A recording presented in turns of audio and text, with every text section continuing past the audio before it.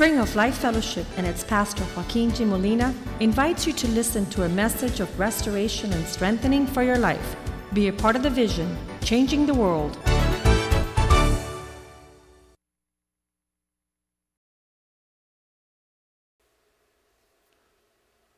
For the relationship that we've come into through the sacrifice of Christ upon the cross. And it's that blood that causes us that we're far to come near and to connect and to participate in thoughts that concern your heart and a life that expresses your glory.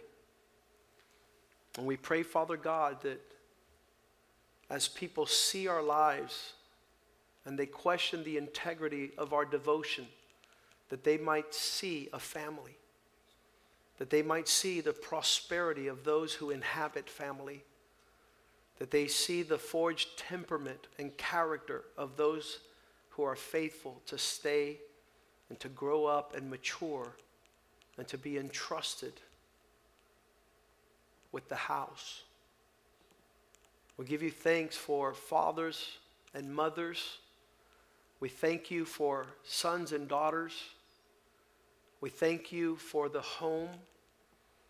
We pray, oh God, that this would be passed down from generation to generation as you revealed yourself as the God of Abraham, father, the God of Isaac, son, and the God of Jacob, which is a sons and descendants. Great nation as a result of those who understood family. We pray that your Spirit would lead us as you have promised in your word. These are the sons of God, those that are led by your Spirit. And allow us, O God, to truly knit our hearts together and to embrace once and for all your heartbeat for the nations. And cause our mind to be enlightened. Cause our thoughts to increase. Remove from our hearts everything that is against and contradicts your plans for our life. Allow us to come to the place to bow our knees before the Father of our Lord Jesus Christ, from whom the whole family in heaven, on earth, receives its name, its inheritance, its identity.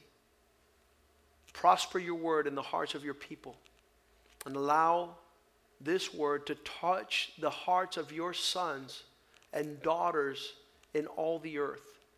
In Jesus' name I pray. Amen and amen. The only description that includes all of us in Ephesians 2:18 is that experience, for through him we both, it's Jesus. This is the purpose of his coming to the earth, is giving us access through his Spirit to the Father. This is what Paul again in Ephesians has described for us, that we might understand the full context of the inheritance that's laid up for those, that we might see with wisdom and our eyes of our understanding open to know the inheritance. He says, because it was through Jesus Christ that we have been introduced by the Spirit to the Father. There's a lot of people that still have not journeyed to understand this, but verse 19 describes it clearly. You who were lost, you therefore are no longer strangers. You're not unacquainted. You're not foreigners. You don't speak another language. You have come because of what Christ did, because of how his Spirit leads you.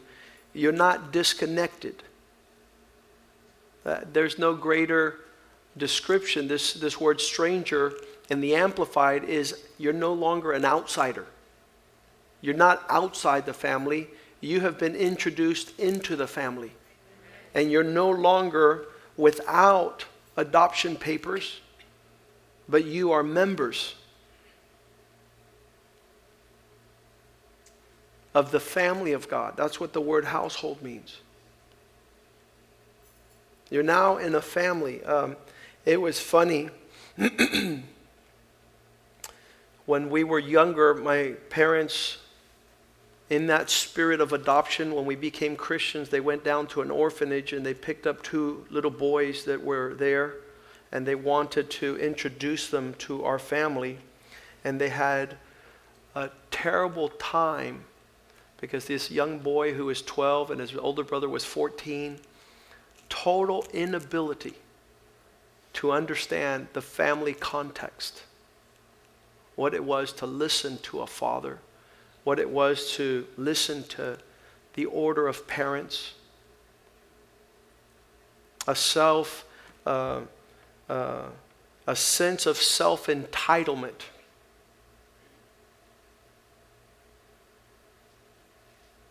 I'm an orphan. You have to put up with my attitude.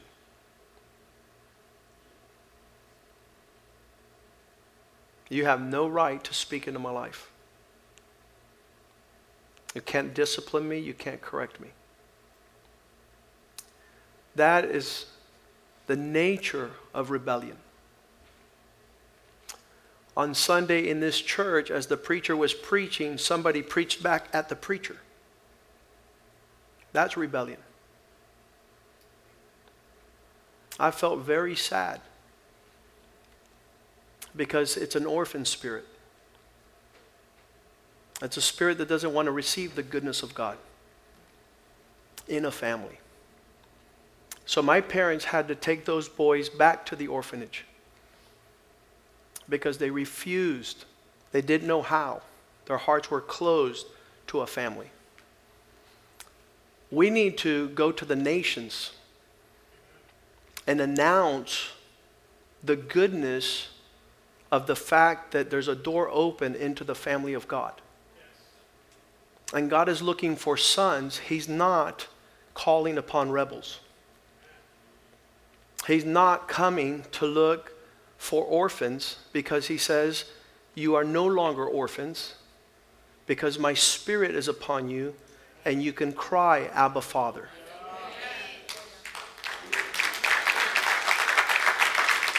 You don't have to have the reluctance of God's embrace. And he whom the Lord loves, the Lord disciplines. We need to ask God, I'm no longer a stranger. I'm no longer an outsider. I'm no longer distant. I am now a member of the household of God. What does that mean? It means that you have the capacity to bow your knees. Ephesians 3:14. Seeing the greatness of this plan, this is the Amplified Bible, the Amplified. It says, for this understanding, seeing the greatness of this plan by which Christ is building and putting together a family, it's time to bow our knees before the Father of our Lord Jesus Christ. Verse 15, whom all families in heaven on earth derive their character. What is this character? That you can receive, verse 16, the deposit and treasury of his glory. You are able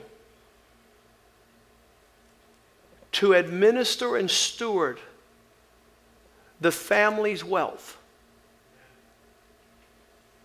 Because in your innermost being, what characterizes you above all things is the faithfulness of being a son. Again, being outside of the context of family, and I just want to describe one particular aspect, a wife who's never been able to see a husband and know the nature of a husband. And I've been in families that as far back as they could look, there's never been a man who has played the role of a husband. So when a husband shows up, or a husband is born again, or a husband begins to walk in the integrity of what it is to be a husband, there's a total reluctance to allow him. Total. Because there is no confidence. There is no allowing yourself to be embraced. Christ reveals the heart of God in his husbandry. These words have caused women to be transformed in a second when a man is able to display the heart of a husband, where Christ says, I'll never leave you, nor will I forsake you.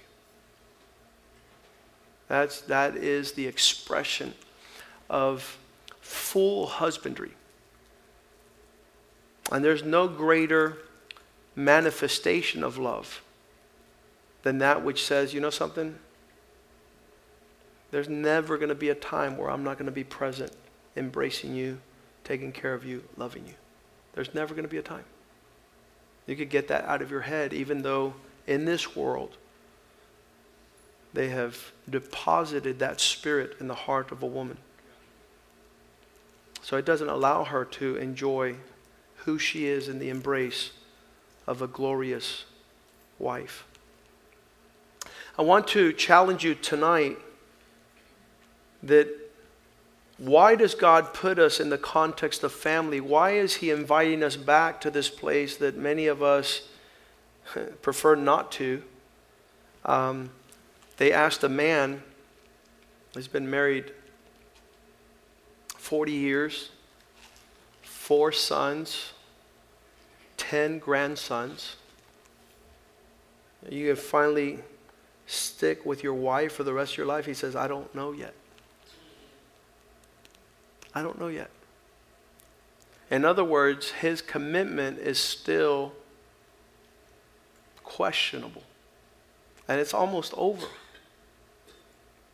And his wife has never felt, and the family has never felt, that it is adequate in their embrace to his heart. It continues to be questioned. These families that continually tell their wives and their children, if you guys keep being a headache, I think I'm just going to pack up and leave. One of my friends made it a habit to leave his wives. He left 3 wives. Every time he would get upset, he would pack his bags and leave. It's like, what were you doing? Well, there was one time we got in an argument about the barbecue, and I just packed my bags and I left. I got to the courthouse the next week, and I got divorced for an argument about a barbecue. But this is ever so prevalent in our generation, because that's what we have taught our children. God puts us in the context of family as our first experience. Some of us have never enjoyed family. Some come from dysfunctional families. Some come from absent members of the family. But I want to tell you that there, in that context, we need to find the ever-presence of someone called a father. And there's nothing greater in the context of biblical reality than to know the full expression of what a father is. It's just the whole, there's no other book upon the earth that's going to come and give us that understanding. And our relationship to our Father will determine every other relationship we have. That's why the devil has attacked that entity, has attacked man with the absence of fathers. That affects every other relationship we will ever have. They're 60, 70, 80-year-old men that continue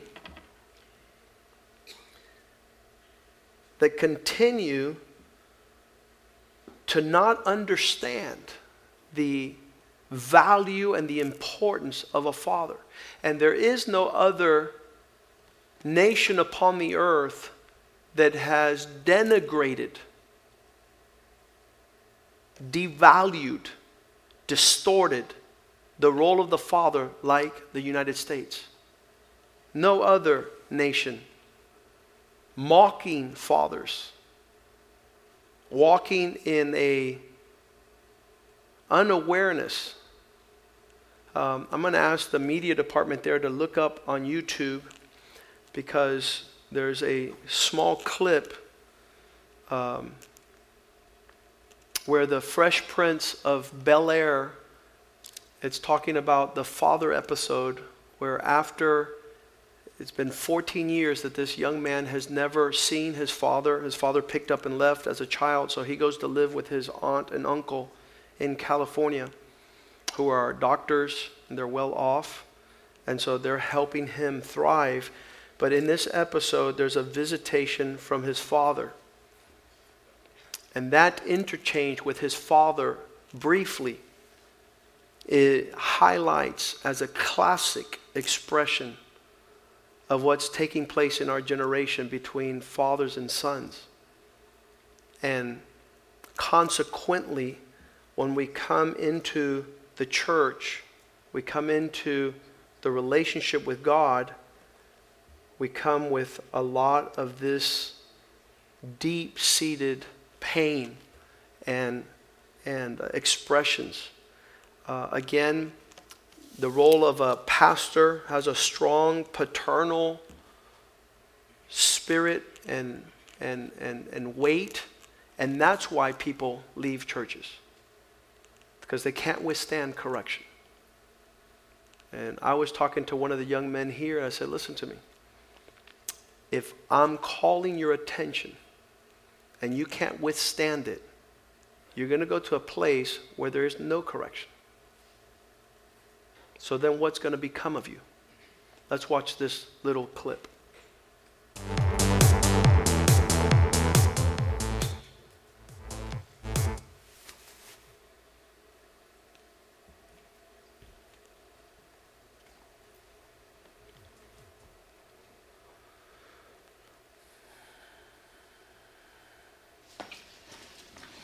Will, I'm glad you're here. Some business came up I got to handle. So we're going to have to put our trip on hold. You understand? Yeah, that's cool. That's cool. Just for a couple of weeks. I understand. Yeah, maybe a little longer. Yeah, whatever. Look, I'll call you next week and we'll iron out the details, okay? Yeah. It was great seeing you, son. You too, Lou.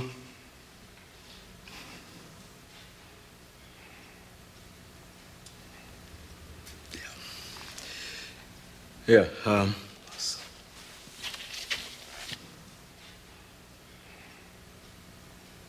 I'm sorry, Will.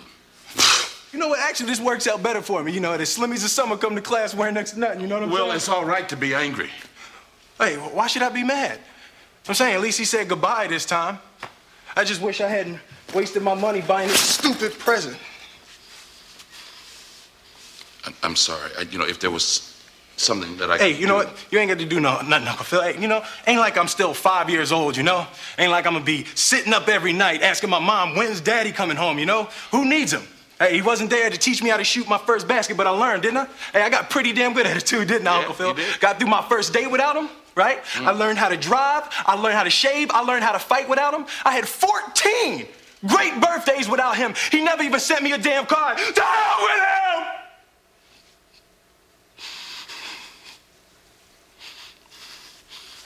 I ain't need him then, and I don't need him now. Will. Now, you know what, Uncle Phil? I'm gonna get through college without him. I'm gonna get a great job without him. I'm gonna marry me a beautiful honey, and I'm having me a whole bunch of kids. I'm gonna be a better father than he ever was. And I sure as hell don't need him for that, because ain't a damn thing he could ever teach me about how to love my kids?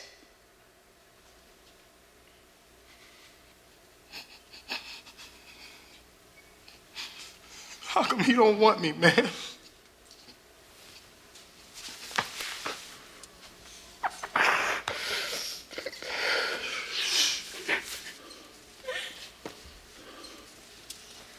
That's good.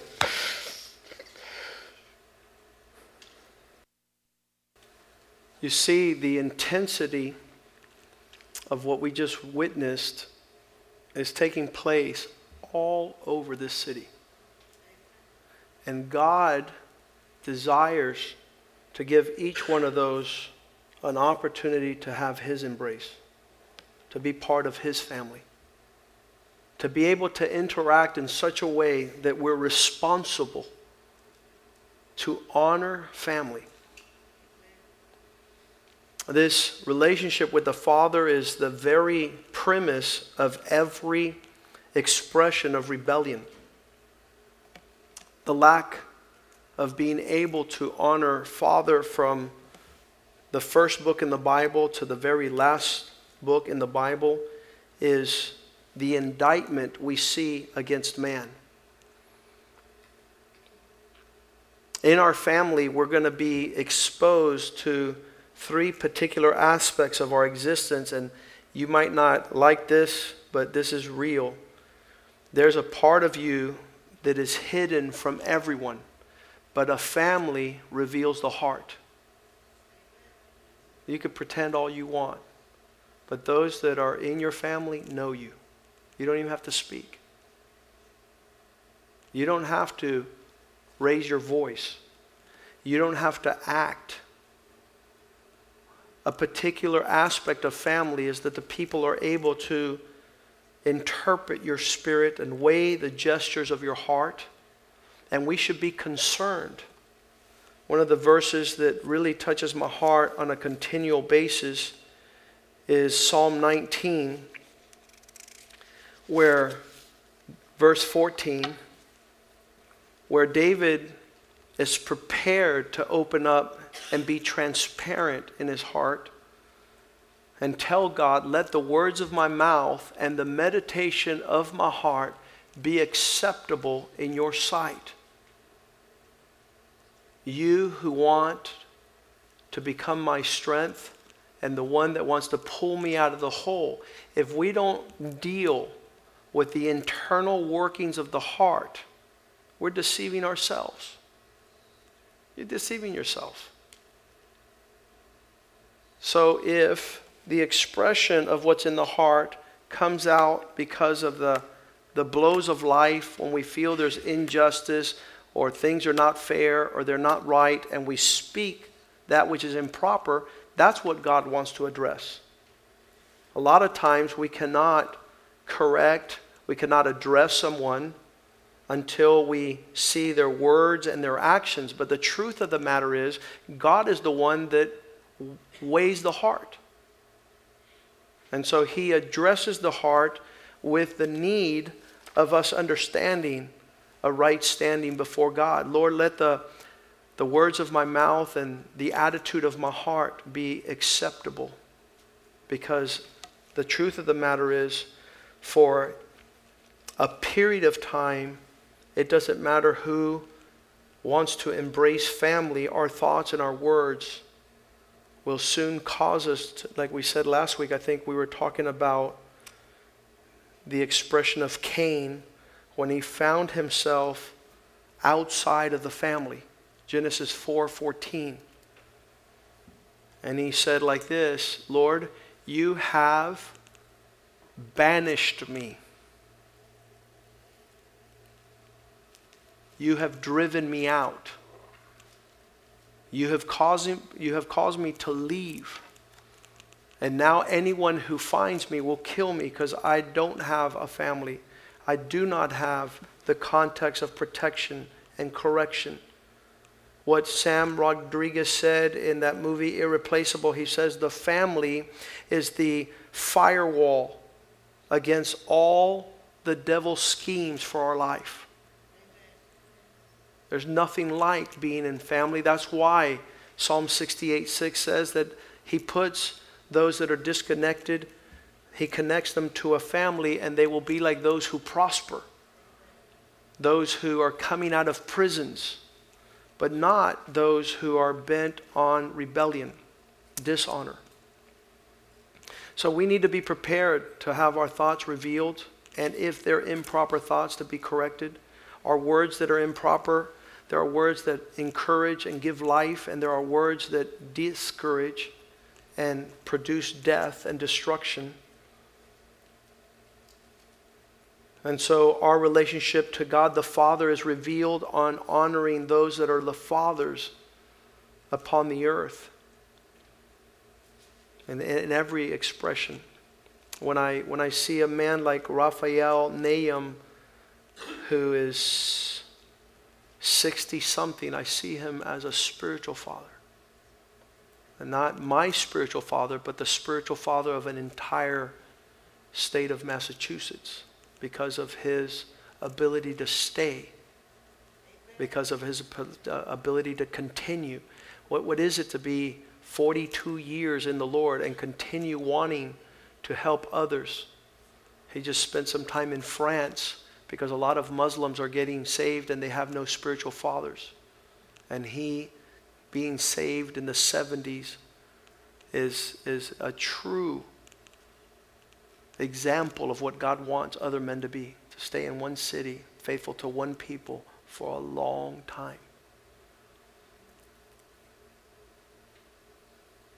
And so seeing him in that manner, when I went up to Boston and met him for the first time, I said, I want to be able somehow that he might capture the understanding of the weight of the greatness of what God wants to do through this man in the coming days.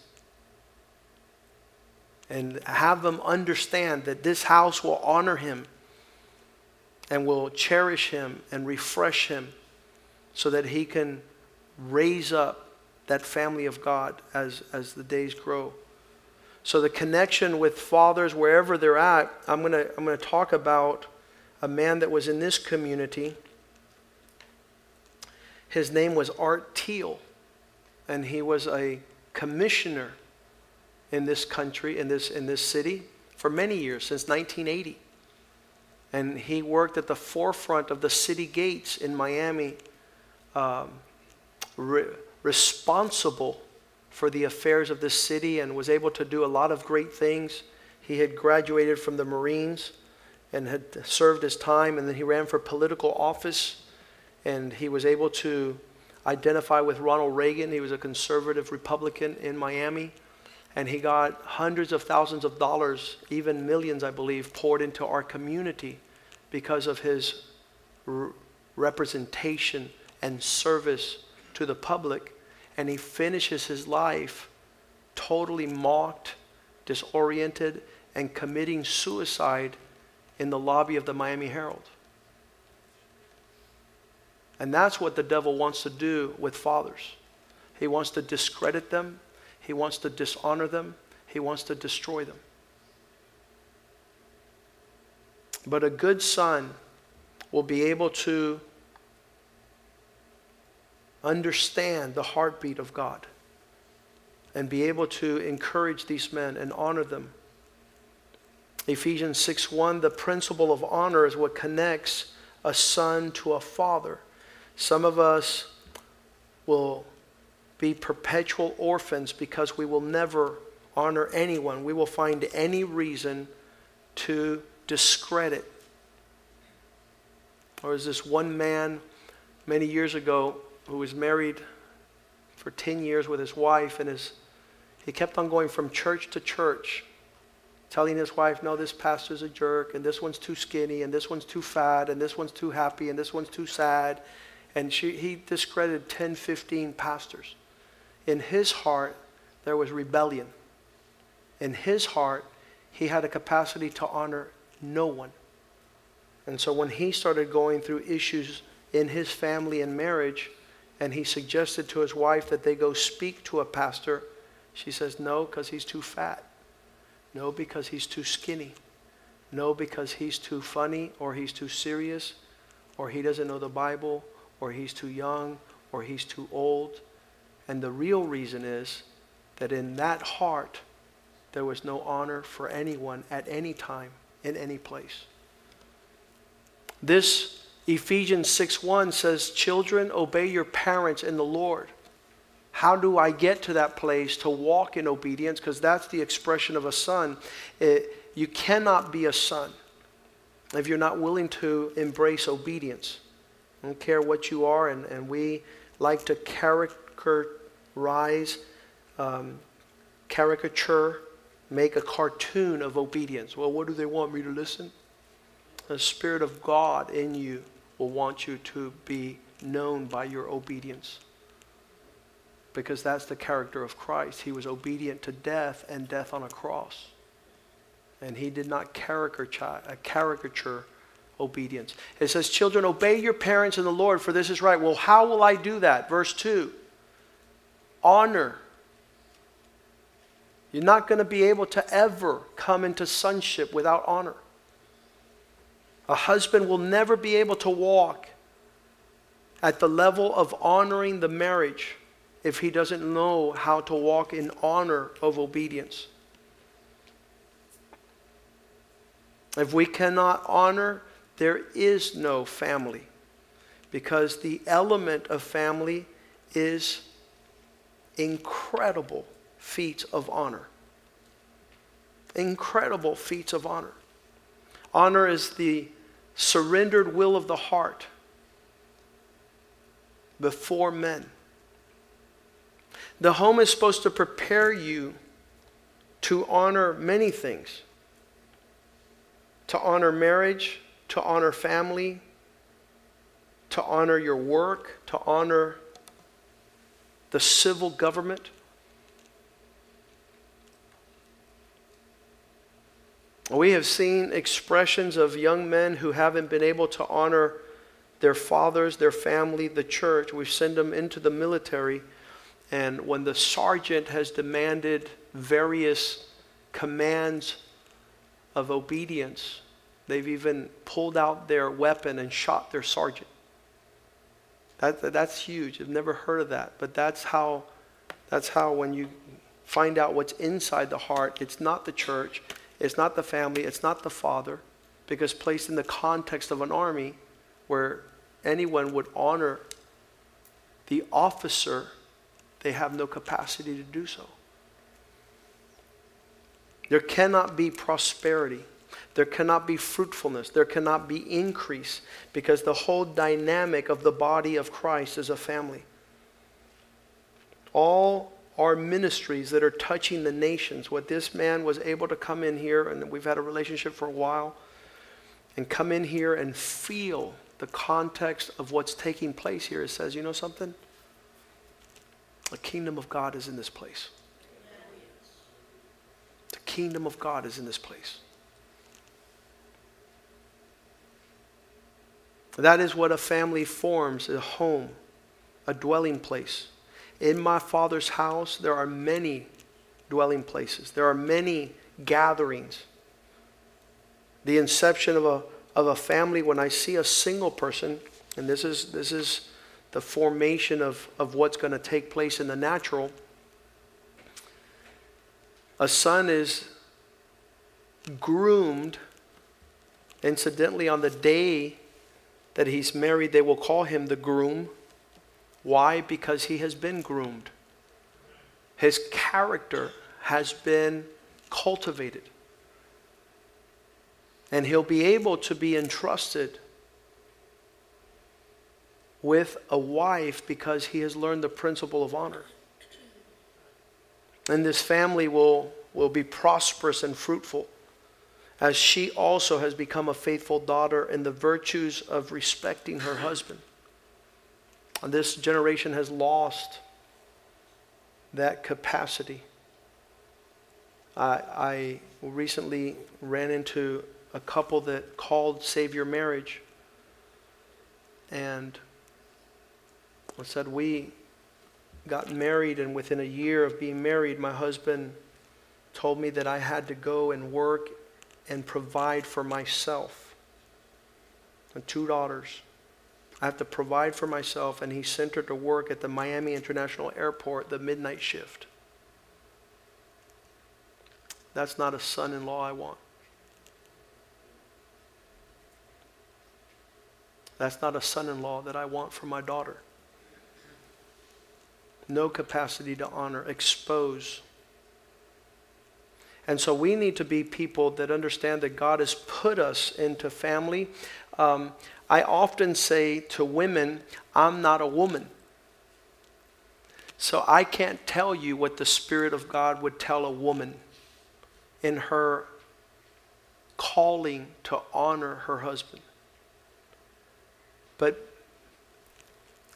I'm not a woman, but I casually see what the Spirit of God tells the church, that the bride of Christ and her relationship with the groom is one of huge nobility and dignity and honor.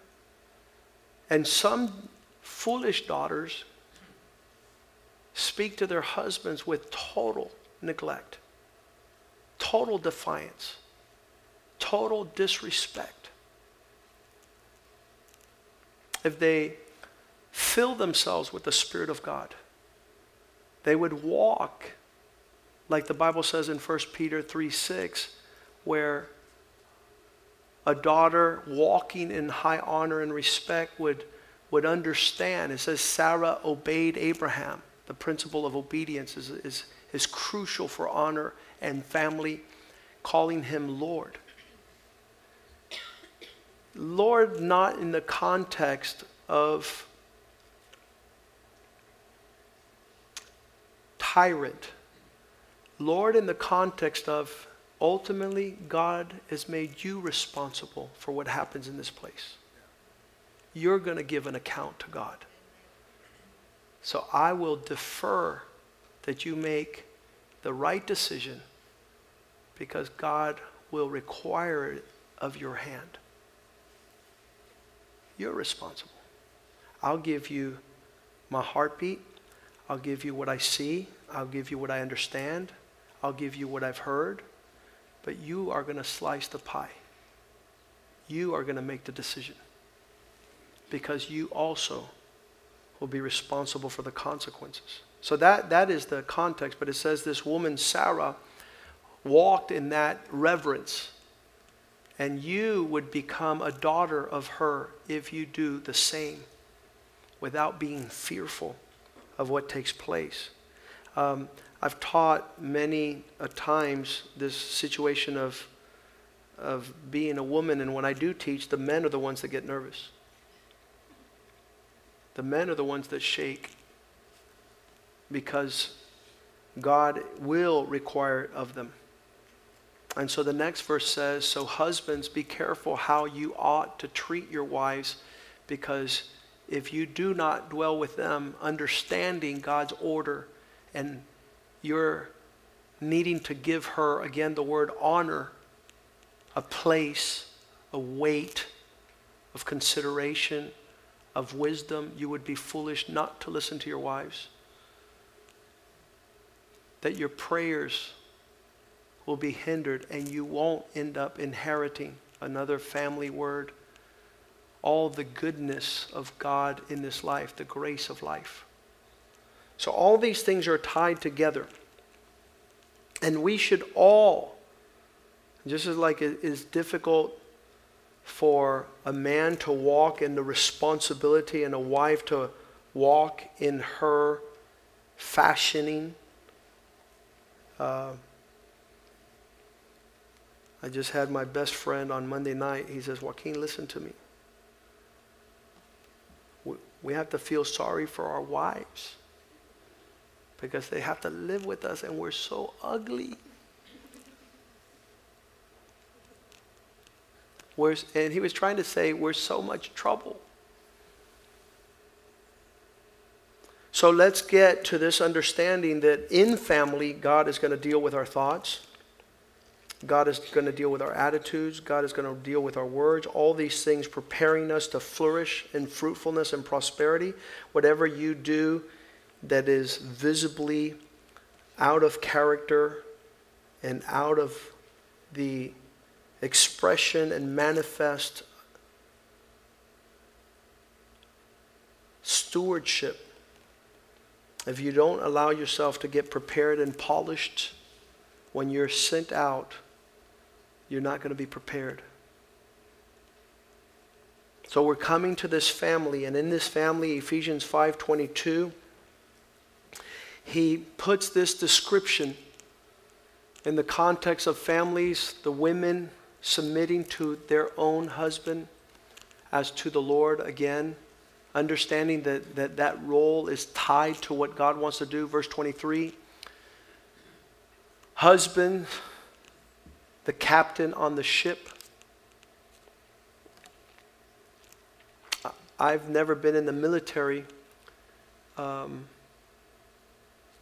went on a cruise recently, and they said these words: no one is getting off the ship until the captain gives the order.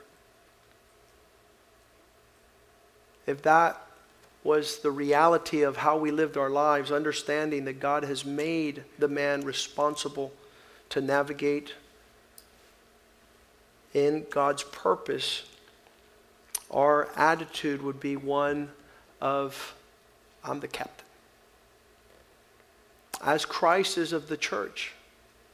And so if you're a rebellious wife at home, I guarantee you, you're a headache at church.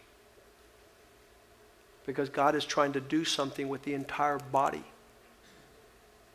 That's why rebellious sons don't fit in the context of church. They have an inability to honor. In verse 24, therefore, just as the church is subject to Christ, that's what we're trying to do. A husband is the captain of his house, Christ the captain of his church. So let the wives be to their own husbands, except when they don't agree.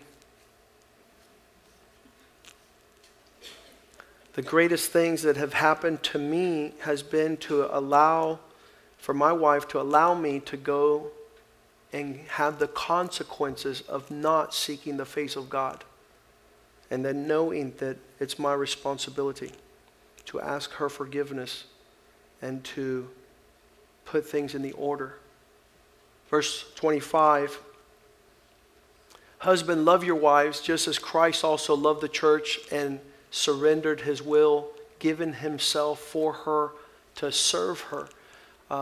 Many years ago, the Lord taught me that my leadership was to serve. To serve. And that's what's been a blessing in our marriage and in our family with our kids. When you take the role of a servant in the home, you'll see how quickly people want you to lead. They want you to lead when you're serving. Verse 26, so that everything might be cleansed, sanctified, separated by the washing of the water by the word. Continue on. So that there might be the expression of glory. Glory is the character of God. That doesn't happen on the earth. There's a glory that's on the earth that fades, but there's a glory in heaven that never fades, without spot or wrinkle or any such thing, that there not be stain or blemish, but that they should be holy. The word holy in God's order. A lot of people have a lot of dreams of how they're going to be used of God. I want you to ask the Spirit of God to give you the reverence to get in order so that you might see what God is able to do. And these things are spiritually discerned. That means in the spirit realm, a demon knows when there's rebellion in the camp. And he's like, these guys are going to do nothing for God. They can't even get in agreement. Verse 28. So husbands ought to love your wives. I think it said it like 3 times. As their own body. This was the test that I've always given men at my law practice. I always looked outside and saw, what type of clothes and what type of shoes and what type of cars they wear, and then see their wife come in and know that they weren't loving their wives as they loved their own bodies. He who loves his wife loves himself. Many of the men that have come in for counseling, I've told them, I said, you know why you don't love your wife? Because you don't love yourself. You got to get to that place where Christ is able to do a deep work in your heart, and then the expressions of love expound. Romans 13, verse 1, it says that all the governing authorities established by God are there as servants of God. They're producing a work in our hearts. There's nothing that's in the realm of authority that has not been placed there by God, appointed. Verse 2, the authorities in the context of marriage is an institution that has authority. Whoever resists the institution is resisting the order of God. And those who resist will bring consequences, judgment upon themselves. Acts of God. Verse 3. For all rulers are not there to fear. They're not there for terror's sake, but they're there to produce a good work to those not that do good, but those who do evil. Do you want to be unafraid of the authority? Then start doing what's right. You will have the praise from the same. You know, that's one of the things that's really important.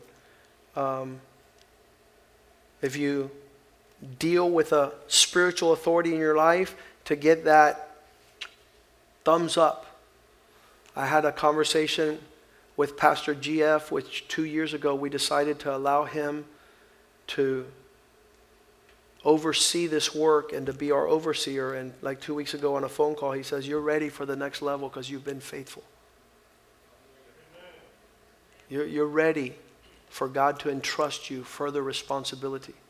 And when you receive that from a spiritual authority, you feel really good. You feel that you're honoring God. Do you want what is good? You're going to have praise when you subject yourself to those authorities. That's in that context of church, or ministry rather. In the context of church, our relationship with our elders, with guys like Clarita who have been walking in the Lord for a long time. The context of my father, the context of other pastors, as we sit down and we talk about what God wants to do. God desires for us to have relationships, to be able to get a thumbs up and an awareness of where we're at. Honoring these relationships start at home. As a man safeguarding your personal life, as a husband guarding your marriage, as a family member guarding the home, as the church in our relationships. One of the visions in this church is called transparency. What's that mean? 1 John 1:7. It says, if we walk in the light as Jesus Christ in the light, then we'll be connected. If we could be transparent, we'll have fellowship. And there, my favorite part is the blood of Jesus will cleanse us from all sin. Because when you're being transparent, you're going to ask to say, I'm sorry, I was wrong. The blood of Jesus is there to wash us.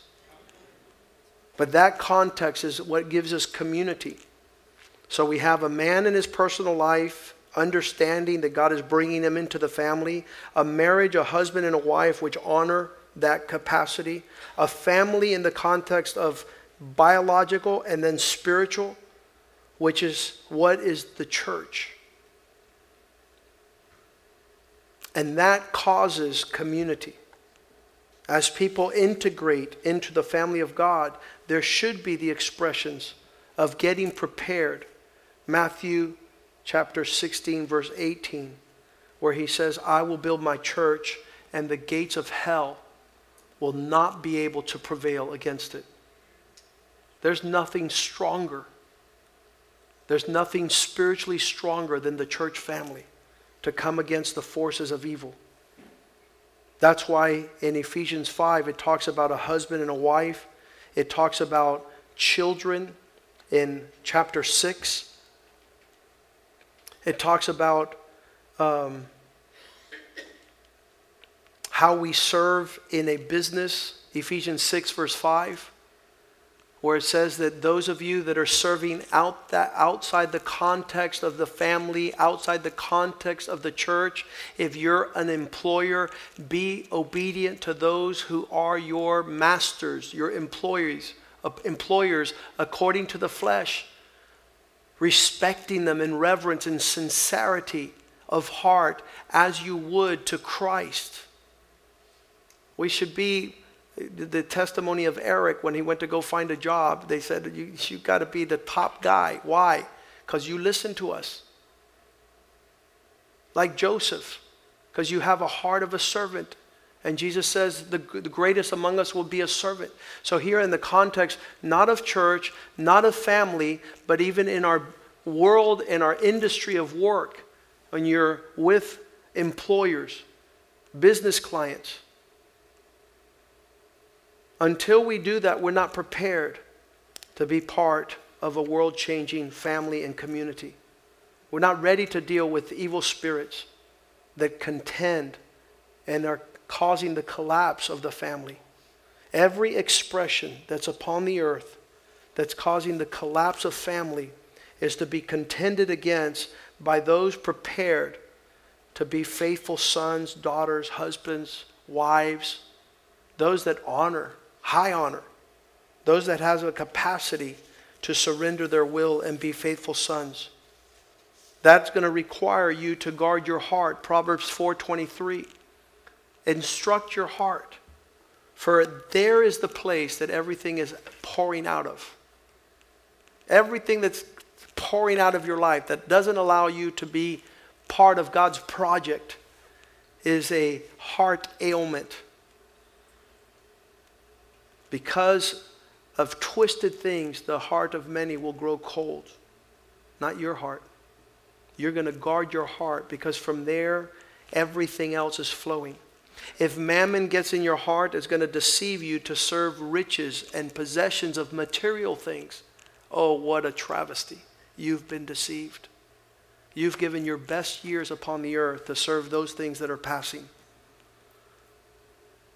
Matthew 12:34, Jesus tells his generation of leaders, how can you ever be able to move in the direction of my purpose of saying anything good, of pronouncing anything? You twisted snakes in the grass. That's the modern version. How can you, who are twisted in the heart, speak anything good? For out of the abundance of the heart, you're able to speak. If there's nothing good in here, when you open your mouth, you could deceive all you want. What comes out of the mouth is going to be disrespect and dishonor. You're not going to be well received. How can you ever say anything or be part of anything good? Listen to me. I'm going to tell you something, and not because it's Spring of Life, but this is the most incredible church in the world.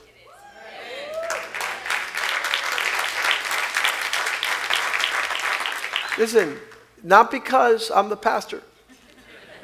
It's just amazing what God has done. There's some churches that have been around for 50 years and prayed and wish that they would see the glory that's in this house.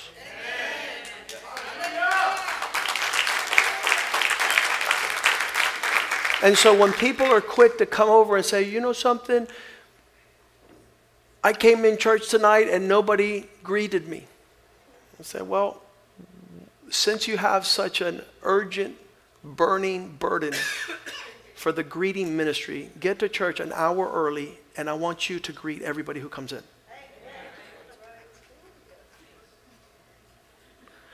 Well, I don't think we need the greeting ministry. I could go without it. People come in and it says, you know something? They want to find. I said, you know something? You got a wicked heart. You've never even seen the glory that God has put in this place for you to be. I love what Pastor Raphael said about, I think he said it in the first service. He says there was two men, for those of you that weren't there. They both had sons, and one of them said, man, my son costs me so much. I have to pay for his car. I have to pay for his house. I got to pay the dormitory, his books. his education, his medicine, and then the other man was hearing him complain. He says, well, my son doesn't cost me anything because he died last month. And a lot of us will come to church and all we find occasion to do is not to make it better, but to single out that which if we didn't have, we wouldn't have anything.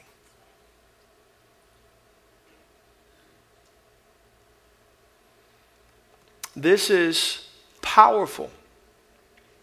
Luke 6:45, the expressions of everything we will see which is good is produced by the hearts of those people. A good man out of the wealth and treasure of his heart brings forth good, but an evil man will destroy and disseminate and diminish and reduce those things which are great out of that which he brings out of his heart, because it's there that abundance is born.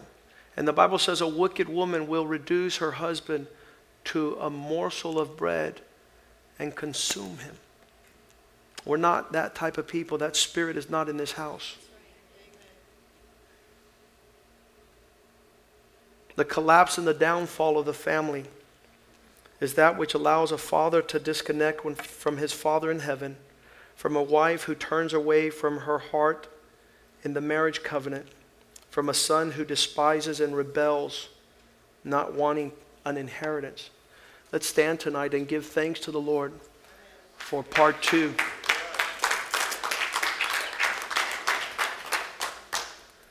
Part 2 of a world-changing family project. I don't want you to walk away from this night with a Bible study. I think that the authenticity of our worship will allow us to flow into the heart of God. I pray that we could perfect our worship in this house and that Jesus would have the best of our praise, the best of our transparent hearts, and in his presence, giving him the worth, giving him the honor, displaying his glory. Talked to a man today and he says, I'm an expert in organic mattresses. And I said, well, that's impressive, but I'm an expert in restoring men. And he says, well, you gotta, from time to time, somebody will purchase a mattress and they'll return it because they're allergic or because they don't like it. So I want to donate it to you. And I said, sir, you didn't hear me. I'm not interested in your mattresses. I'm interested in you being a real man, a real husband, a real father, enjoying a great family. And he says, we're going to talk again. So he exchanged numbers with me. I think it's important that if we're known by anything upon the earth, is that our life would display not the intellectual context of what we have spoken tonight, but that our children might have the greatest joy in the world. Proverbs 17 verse 6 says, the glory of children. First it says, the glory of men is their children's children. Children's children are the crown of old men. That means you're around to see the fruit of paying the price when your little grandson says, hey, Dad, where's Grandma? And you tell him she's right here. I took care of her. This is Grandmama. That's a man who sticks with it throughout, thick and thin. And then it says, and the glory of children are their parents, the correct translation, mom and dad loving each other. I think that's the context of our worship that this world has not known. This weekend I took Pastor Nahum to see South Beach in Miami to give him a tour. And I had forgotten 10th Street is a place of debauchery. And there was 500 men standing around a drag queen who was shaking his butt, 6'5", dressed like a woman. And I asked Pastor, I said, what is attractive about that? What is that? What has God, what has the world done to men that they should find attraction in the sons of Satan. That's not us. Let's worship God and give him praise tonight. Give Jesus the best and say, allow me to be transformed evermore. Tonight will be a world-changing night in the house of God. I want to give you praise, Jesus, for what you have opened our hearts to tonight. That we who are thirsting have been quenched tonight. We have been refreshed from the dew of heaven. That we might pass down to our children that which is powerful to safeguard them. That which is amazing, a firewall to every demon in hell. Place where people understand and live in the context of a community that honors the church, that honors family, that honors marriage, and the dignity of man and woman. From a young age, training our children up in the fear of the Lord, the admonition of God, that their hearts would embrace the house of God. I rejoiced when they said, let us go to the house of God. Praise you, Jesus.